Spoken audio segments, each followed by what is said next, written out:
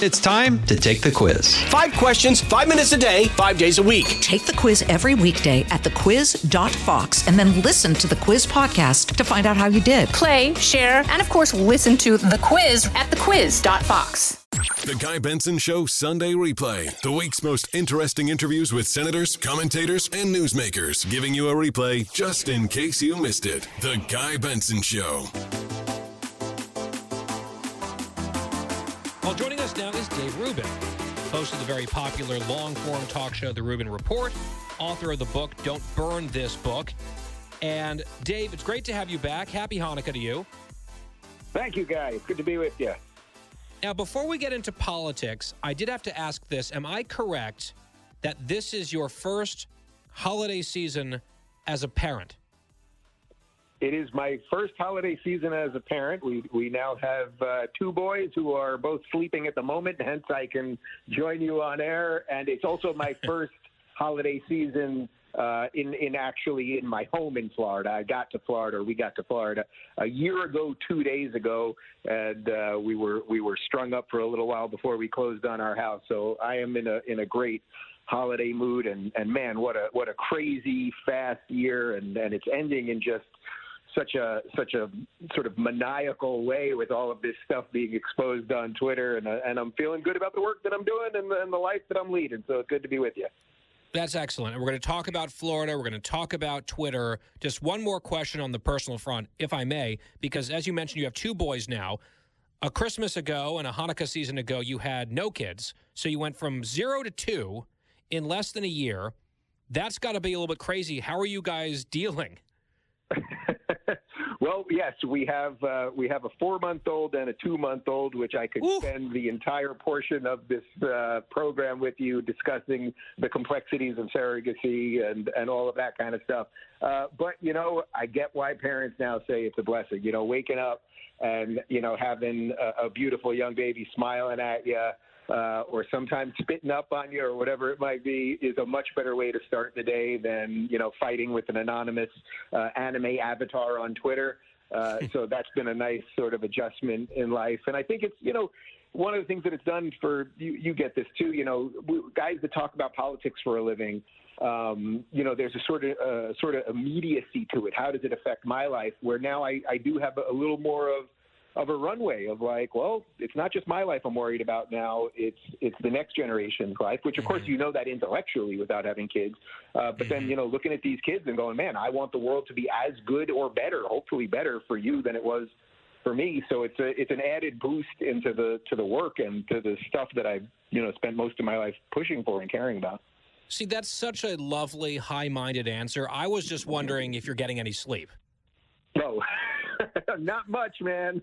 Not much. A little bit here and there. I try to catch up. I'm a big fan of the if they pass out while I'm feeding them, I can somehow sneak in a 10-minute nap. And, over time, if you get 3 10-minute naps in a day, you've got a half hour and you can bank it. And then if you lose 2 hours, you're only down an hour and a half. So you just you make it happen. You're becoming a master of the restorative cat nap, it sounds like, by necessity, not by design. It's sort of just what you have to do. All right, so you said it's been a year since you became a Floridian. A year and 2 days. You made a big deal out of leaving California, which I know you were, for a long time, reluctant to do, and then you finally had enough. You moved down to sort of the fortress of freedom in the country, Florida. How has the year been for you as a new resident of that state? How is your life different, better, worse than it was before in your previous spot? I mean, I can tell you with no sarcasm or hyperbole or exaggeration that this has been without question the best year of my life. I mean, obviously the kids are an incredible and integral piece of that. But on the part related to freedom and related to what's going on in this country and the political side, in essence, when I was in Cali for that last year, I was campaigning to get rid of Gavin Newsom. I was on the road with Larry Elder, and he was the number one candidate in the recall election going against Gavin. And I really, by the end, felt like an enemy of the state. I was audited by the state, I think 3 days after the recall, which not coincidentally was the same day I put my house up for sale. And I felt like I was really fleeing, and I landed in Miami, and I genuinely felt something lift off my chest because so many of the ideas and the things that I care about were not in line with what was going on in California. And then I get to Florida where the spirit of freedom is so strong. And, Guy, the thing is, that's not an intellectual exercise. That's not, oh, freedom is strong, like it doesn't mean anything in reality. It's like, man, not only does it mean something because the schools stayed open and they didn't force masks and all of that stuff that we know about, but what that does, when you leave choices up to people, people are actually happier and more pleasant. And believe it or not, they physically look better and they're more engaged with each other. So, I love the community that I live in and the neighbors and the new friends that I have. Obviously, I've done a bunch of stuff, including just yesterday. I was part of the Freedom Blueprint Conference with Governor DeSantis, and I think he is really, in essence, it doesn't say it on his desk, but in a lot of ways, he's the president of the United States now because he is the leader of a free America. And it's nice to be part of something where you feel like you can be there and strengthen it, as opposed to being part of something that you feel like you have to fight it all the time. I think there are moments that it's valuable to fight against the system, and I really did give it my all, but I'm certainly enjoying this end of it much more. Well, and when you're fighting statewide in a place like California these days, it just ultimately, even though you fight the good fight and pour yourself into it, at the end of the day, it's futile. And at some point, people give up and say, okay, I want to go shape a community and a place that wants me, that shares my values. You've done that in Florida. You mentioned DeSantis. I was reading part of a story earlier today. He won roughly 600,000 more votes than he did 4 years ago. He barely won by less than half a percentage point in 2018, and then, of course, won re-election by nearly 20 percentage points in Florida. That's not an accident. That is an incredibly impressive, really unheard of accomplishment. Like, 8 points is a blowout in Florida. 19.5 points is just something that doesn't happen. But then it did. And this story was talking about how DeSantis really, of course, has extreme passion and loyalty among the Republican base in Florida, which has grown on his watch. Again, not coincidentally. He won independents handily, but he also won over what they're calling DeSantis Democrats as well, maybe people who left other places who didn't necessarily change their voter identification registration to the other party, but came to Florida and decided to vote for him, and maybe some folks who were already living in Florida who are Democrats who voted for him. I mean, he won Palm Beach County. You don't do that without winning some Democrats over. How do you see that playing out? How did he pull that off? Not just like an impressive improvement, but something that is startlingly attention-grabbing. Yeah, well, first I'll tell you a funny story because I did an event with Governor DeSantis on June 1st in Orlando, so the home of Disney, at the height of the nonsensical, quote-unquote, don't say gay thing. We did an event together, and we were sitting in the green room, the two of us for about 10 minutes, and mostly, honestly, he wanted to talk about baseball. He wasn't really talking politics or anything. And I said to him, Governor, you might think I'm nuts, but I think you're going to win by 15 points. And he laughed in my face. He said, no, 7. So that, to your point of 8 points, would have been a blowout, and he was thinking 7, and he gets this thing to 20. Shows you that even for him, who is invested in this state, more than anybody, and knows this state backwards and forwards, and was born here and grew up here. I mean, even he didn't expect the landslide that we got. And I think there's several factors that you're mentioning there. You get this influx of people who fled places and then realized, boy, I better vote red or at least vote for DeSantis. And then, of course, the way the DeSantis wave helped Rubio, who, basically everyone thought was going to win anyway, but he won in a crazy landslide. So there was a lot of things there. But I think the key part is what you're referring to as these DeSantis Democrats, these really moderate, what we used to call blue dog Democrats who could find someone in the Democrat Party that believed in some level, perhaps, of limited government, that thought that the government was not supposed to do absolutely everything. Those people used to exist. They don't really exist anymore. This would be a sort of JFK Democrat, or as I'm originally from New York, this would be a Daniel Patrick Moynihan Democrat or an Ed Koch Democrat. They don't exist anymore in terms of that we don't have politicians like that are on the Democrat side, but they exist as human beings. And I would say there's an awful lot of them down here in Florida because let's not forget, an awful lot of Floridians, the snowbirds, We have people that come down here part-time. A lot of them decided to come down here full-time because they couldn't take it in New York anymore.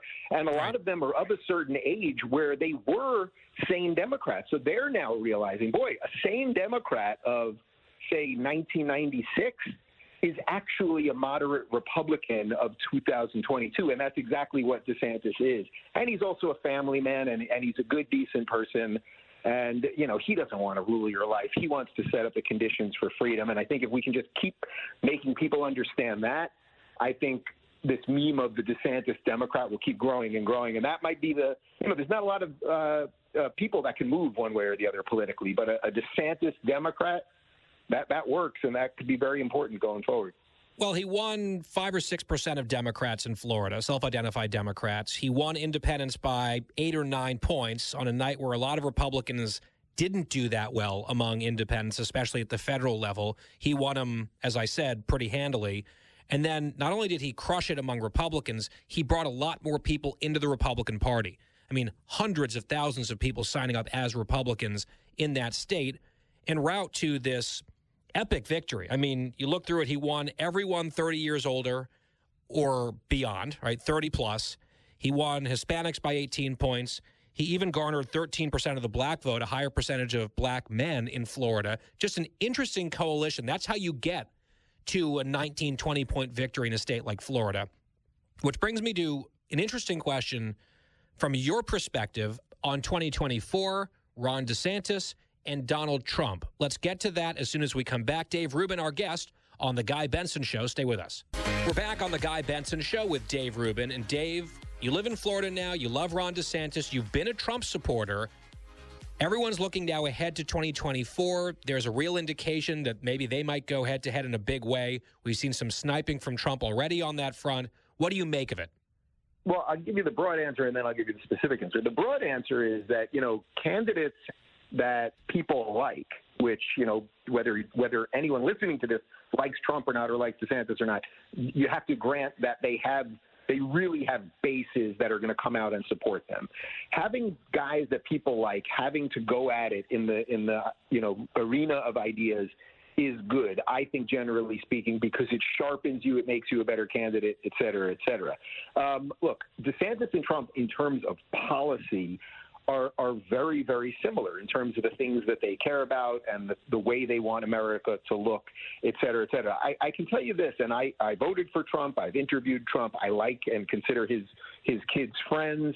I think he's a decent man who actually has been treated probably more horribly by the mainstream media than anyone in the history of the world. The question really with Trump is he has a couple things that he has to figure out how to answer honestly. Number one is if he truly believes still that the election was stolen, and it's absolutely his right to believe that. If he believes that, then it's hard to sell people on why you're running again, and unless you've done the work to ensure that they won't do it again, right? So if you really believe that, you got to get out there and say, hey, they stole it from me, but we've been on the ground in all of these states. Here's how we're going to ensure they don't do it again. Otherwise, the candidacy doesn't make a ton of sense. I think the other problem that Trump has is that we sort of know what his top floor is at this point. You know, he can't bring in a ton of new people who are going to suddenly be like, boy, I didn't know that much about Donald Trump. I really do like him suddenly. But we do know that his floor could really fall out. A certain amount of people that are kind of over the games when he said that Ron DeSanctimonious line, which fell really flat, a lot of people were pissed at him because it was like, man, if you're going to go after DeSantis, which is your right, then pick a reason to do it, not because you're just name calling. And then the other problem that he has is that, so you're not going to get a ton of new voters. The other problem that he has basically is that he's in a lot of trouble. Like, so there's so many distractions around him that can he organize? Can he get the right people to staff and the rest of it? So he has to figure out those things. But I will say at the same time, I have truly no idea what DeSantis is planning on running. I know he loves this state and that's where he's focused. I think that he makes the most formidable candidate, partly because of what you said before about the DeSantis Democrat. We know he can create a new coalition. He strikes me as a Reagan-esque figure. He doesn't make mistakes. You know, he's governing here in an incredibly competent way. incredibly competent way. It is not easy to go against Disney and win, but he did it. He picks his fights properly. He doesn't have many downsides, but he has an awful lot of upsides. And all of that being said, I would hope that they could do some of this on the DL and have a lunch at Mar-a-Lago and discuss what they want to do. And maybe there's a way they can even team up through some of this stuff. But politics is a messy game, and we shall see what happens. Dave Rubin, lastly, you're no stranger to battles with big tech, suppression of content, and that sort of thing. We have about a minute or two left. Just your overall thoughts on this really saga involving Twitter, Elon Musk. What's he up to? What are you seeing here? Look, guys, this is the story. This is bigger than any political story or who said what, when did they say it. Look, we are now finding out through these Twitter files what many of us long suspected, that the government was directly influencing big tech when it came to speech, whether it was suppressing the Hunter Biden story or whether it was suspending people on Twitter because they went against the narrative on COVID. Now, what's interesting to me about it is if you watch the way the mainstream media is covering it, you might go, well, what is that story?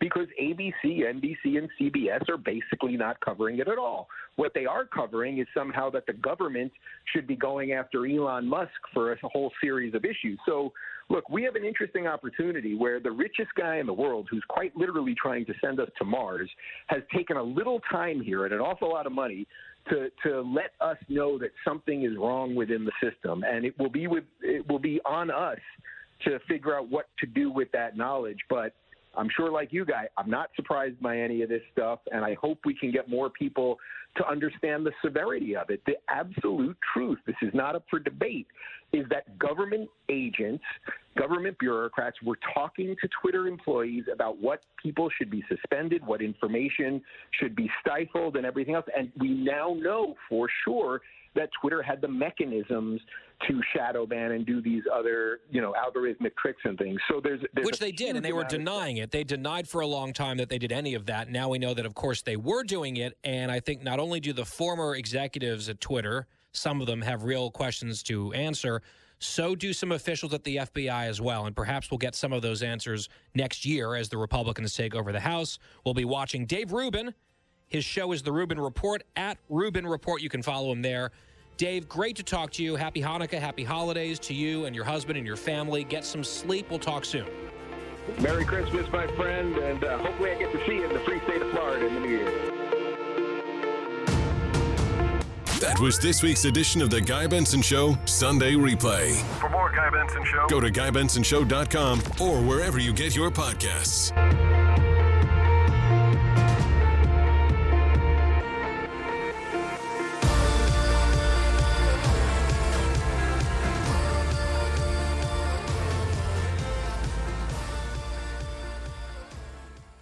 The Will Cain Show is now dropping 5 episodes a week. Join Fox & Friends weekend host Will Cain as he tackles the latest headlines from his unique perspective, along with thought-provoking interviews with leading figures and live calls from viewers and listeners. Listen wherever you download your favorite podcasts. Listen to the show ad-free on Fox News Podcast Plus, on Apple Podcast, Amazon Music with your Prime membership, or subscribe wherever you get your podcasts.